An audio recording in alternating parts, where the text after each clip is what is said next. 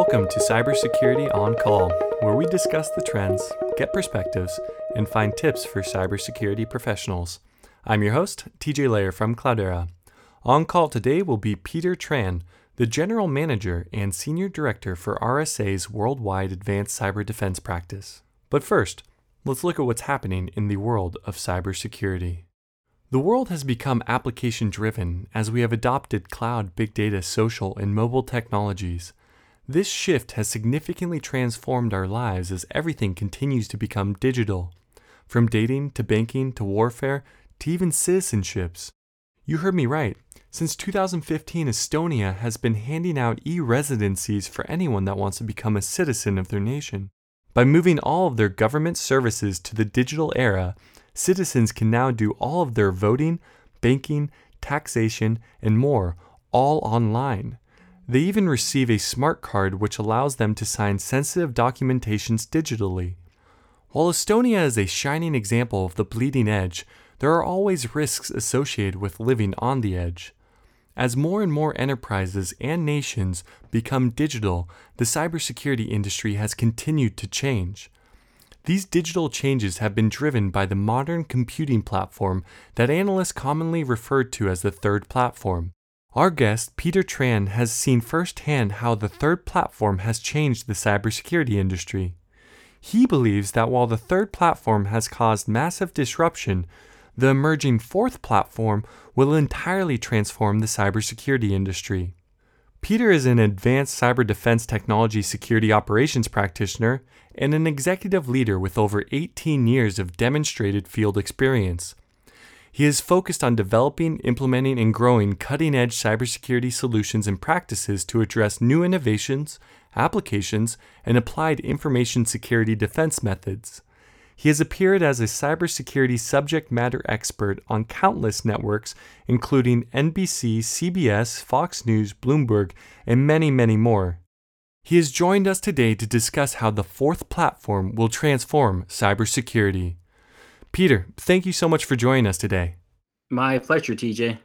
All right, let's jump right into it. As everything continues to become hyper-connected, can you just, paint a picture for our viewers of what this fourth platform will do for them?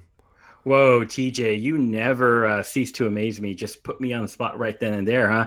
That's a big order to fill. But let me tell you, it's the platform we're living in now. We're living a third, so we can all agree upon mobile, big data, social. But now the fourth platform takes us to literally what's called materialized. And what materialized is a term called hyperconnected, connected living, and all around the function that we have, it enhances the way we live through data-driven functions. So the app world tethered to the mobile world, tethered to e-commerce systems and e-government systems, just like what you mentioned in Estonia. So the fourth platform is peeking its head around the corner, and we're just about to snatch it here. And I'd say in the next 2.5 years, so by 2020, we're already going to be there. Absolutely. So you mentioned something interesting. It's connecting all these diverse systems out there. So it's the IoT trend, if you will. Is that what you're kind of alluding to with the fourth platform? Well, yeah, the IoT trend is really the new IT platform. We have roughly about 22 billion connected devices now, as you and I are speaking. And in the next 2.5 years, by 2020, the projection is over 50 billion. So if you look at what happened with Dyn DNS and the denial service attack with that little piece of malware that was custom just for IoT, you had surveillance cameras, printers, refrigerators, potentially all the little smart home gadgets that you can buy at Lowe's and Home Depot that have an IP connected network or interface. That was used to take down literally the traffic cop of the internet for a brief period of time. So it's not a trend anymore, it's reality. And we need to really think about security as we are going to move into that fourth platform and living in that connected world.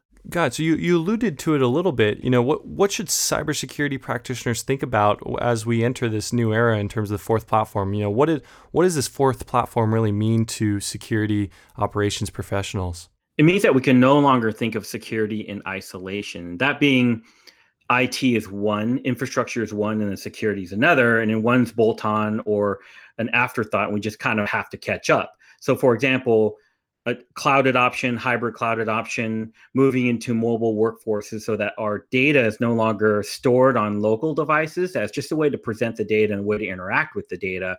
That is clearly a design consideration that security should be part of that migration, part of that transformation of IT, and no longer just, hey, I'm security and I want to monitor everything, and I'll tell you when there's a problem, and then you have to go fix it. That's the old paradigm, the old on-prem database, data center mindset. And now that's hardware defined. Now we're fully software defined, fully mobilized. Absolutely. So that brings up some really interesting points, and I'm sure we'll dive into it later. As everything continues to become software defined, the IT telemetry data that's streaming off of everything is just so massive, and the scale is going to be groundbreaking for a lot of security operations centers. So I think a lot of people are probably wondering, why the fourth platform now? Like, what is the driving force that is making the fourth platform a reality for a lot of folks? It's driving serious capacity or scalability and economic savings over time for IT systems. So what that translates to is efficiencies in economies, greater profitability, greater revenue generation, and also the enhanced way that we live. So for example, the old use of passwords and usernames, I always say, hey, that's so 1990, because it is. We're still hanging on to that with dear life.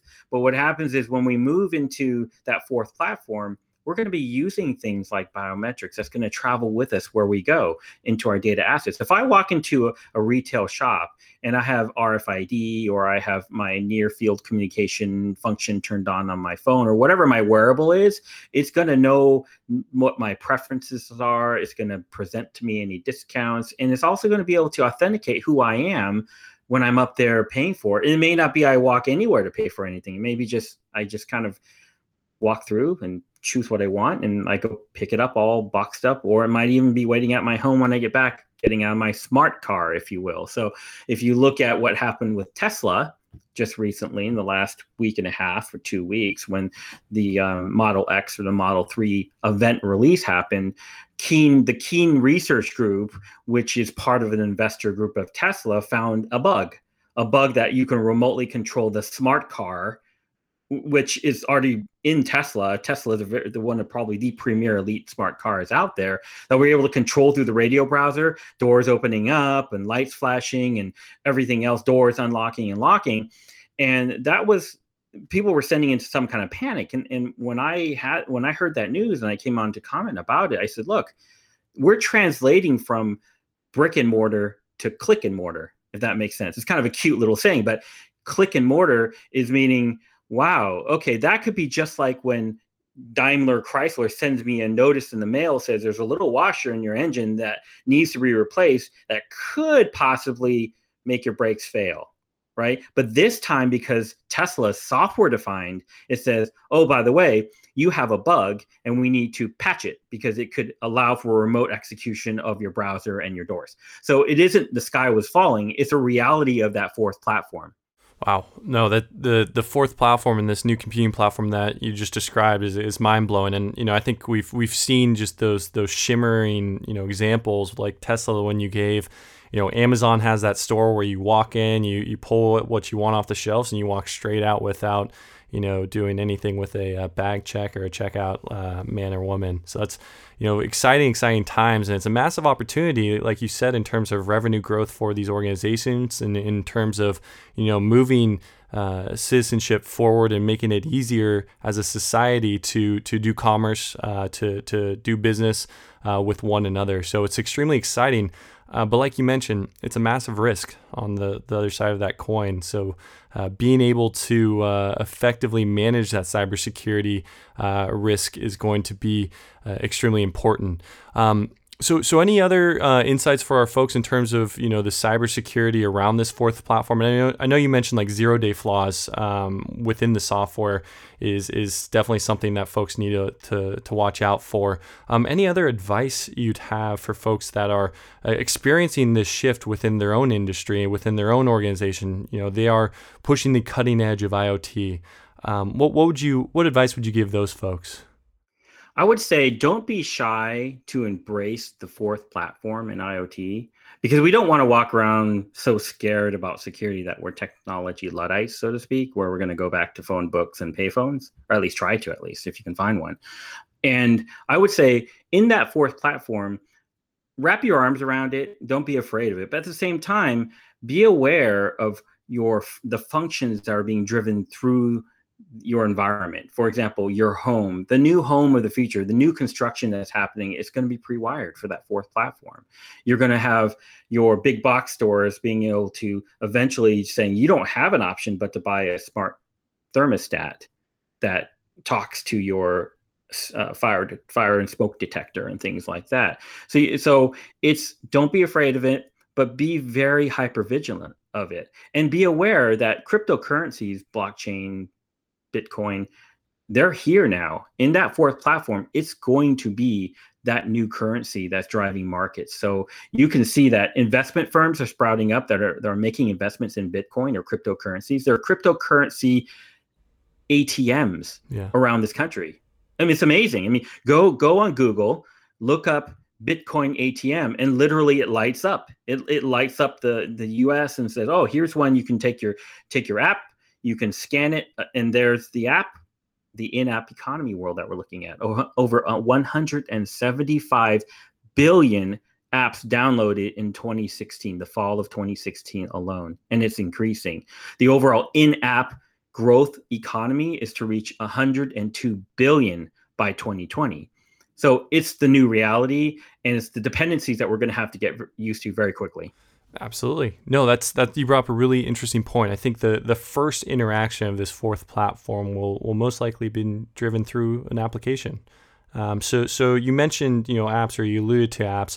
What role will apps play in the development of this fourth platform, and then also, what risks will be associated with applications for cybersecurity practitioners who are trying to protect their computing platforms and their data as they expose that to more and more applications for their customers and business professionals?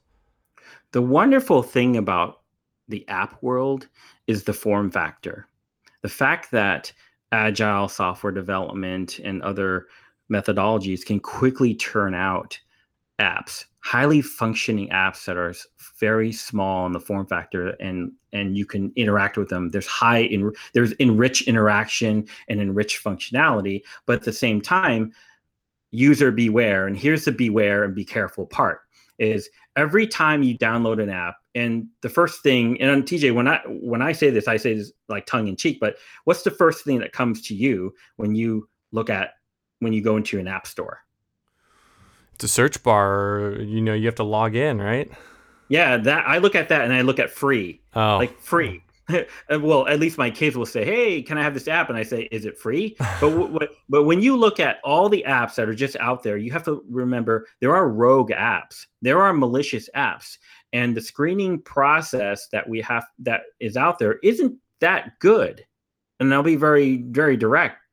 You can certify some apps, but for the most part, with all of the millions and billions of apps and app writers out there, we have to be careful that you pay attention to how the apps are interacting with one another and the permissions that you give your app to access the local data on your mobile device or the data in the cloud, because it could say, hey, do you allow or do you block? I don't know how many times you see it, TJ, but I see it a lot where it says allow or block. Yep. And I just want to get to where I need to get to. So I hit allow, right? Even me as a security guy, I'm like, sounds good, allow. And then I probably shouldn't say this on a podcast, but hey, this is the reality for users to say, wow, okay, maybe I should take a closer look that Twitter does have widgets, or other apps have widgets that literally will interact with a number of other applications, and you don't know where the malicious actor or malicious code is going to hook into those apps and be able to exploit you over time. Yeah, no, that's you just struck a chord with me. Myself included, humans are naturally impatient, right? So I think, as we continue to become digital, you want it to be a seamless experience between, where you are today and where you want to go. If that app's in the way, or if that, terms of services is in the way, you usually just click accept, or you click yes, or you click yep, please download all my sensitive information immediately, or connect them to my contact books. So definitely live and breathe that life. So that's a really good analogy. So we mentioned applications from an end user perspective.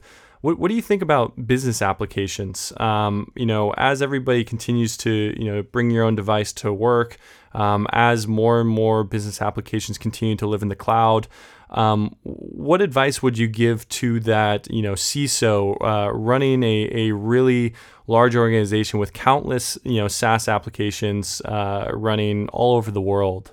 I think for the next generation of CISO, it's not as daunting as you would think, because if you eliminate the layers of the BYOD and just the diversity that we're naturally seeing now, you want to pay attention to the behavior of your environment in the cloud, on-prem, in your mobile world. And I break this down to a couple of things. Your endpoints, pay attention to, is there anomalous behaviors, rather than looking at triggers or flags or tripwires and things like that. Then there's the overall network, whether it's hybrid over cloud and on-prem, or the shared compute services like that. And then you look at what's called the zone, the function zone. So for example, in a smart city, you have healthcare zones, and you have your overall public safety zone, and you have transportation, et cetera, power grids and whatnot. Those are zones. And then you look at, those are called I zones. I call them internet zones or interconnected zones. And then you look at the enclaves itself. So the enclave is the actual function within the I zone itself. To then the CISO then looks at it in that way to say, okay, I'm okay with the diversity of my hardware and mobile environment and the user population. I want to look at, are my zones functioning appropriately? Are the enclaves within those zones functioning appropriately? Are my endpoints exhibiting nefarious type of behavior? Then I'm going to look closer. If we don't break it down like that, especially in the IoT world, it's literally going to be the wild, wild west for the next cyber criminal to be able to wreak havoc and to walk around with their 6 guns just blazing all over the place. It's going to be circa 1990 again, when the Pentagon first got hit, and then we were like, what are we going to do about this? We keep getting hit by nation states left and right.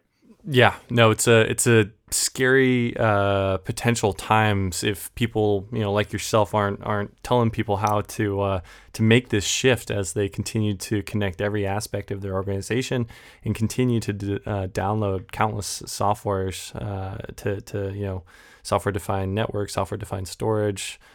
So it's going to be really, really interesting to see how this grows up and how people take care of it. And another thing, though, I just wanted to add, TJ, to that point, is the fourth platform is going to add artificial intelligence, machine learning, virtual reality. Those are no longer that kind of dream state. We're like, oh my gosh, robotics and artificial intelligence. What really is that? I mean, it's really predicated upon letting the machine, feeding it with certain instruction sets and certain algorithms to let it learn, and to create and to automate and to create certain knowledge bases that it can make assumptions on and keep learning from that. It's something that we're going to see that businesses take more advantage of, from a business intelligence, from an efficiencies, analytics perspective, and security is right now, we're looking at machine learning to detect quicker those behaviors, like we were talking about in zones and enclaves and endpoints and networks, that are going to say, it looks kind of dicey to me.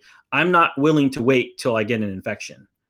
That's really where the fourth platform is going to take us. Yeah, and in this fourth platform is absolutely necessary in order to unlock all this value that you just described. You need to have a compute platform that can store, process, and analyze, and build out all the potential value in terms of deploying these machine learning algorithms at the edge of your network, right? Being able to execute this AI on larger scale of information to detect the outliers.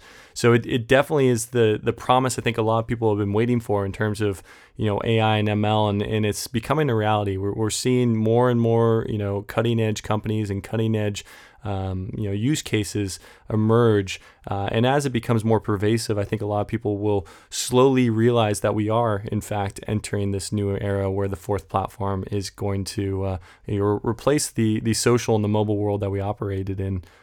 So, Peter, you gave us a lot of good and great advice. We always finish up with one tip for our audience. So if you had to, either summarize what you just said, or if you have something new, what would be that one tip for our audience that you would give them? This is going to be the keep it real tip, TJ. And I'm going to keep it real for the end user right now.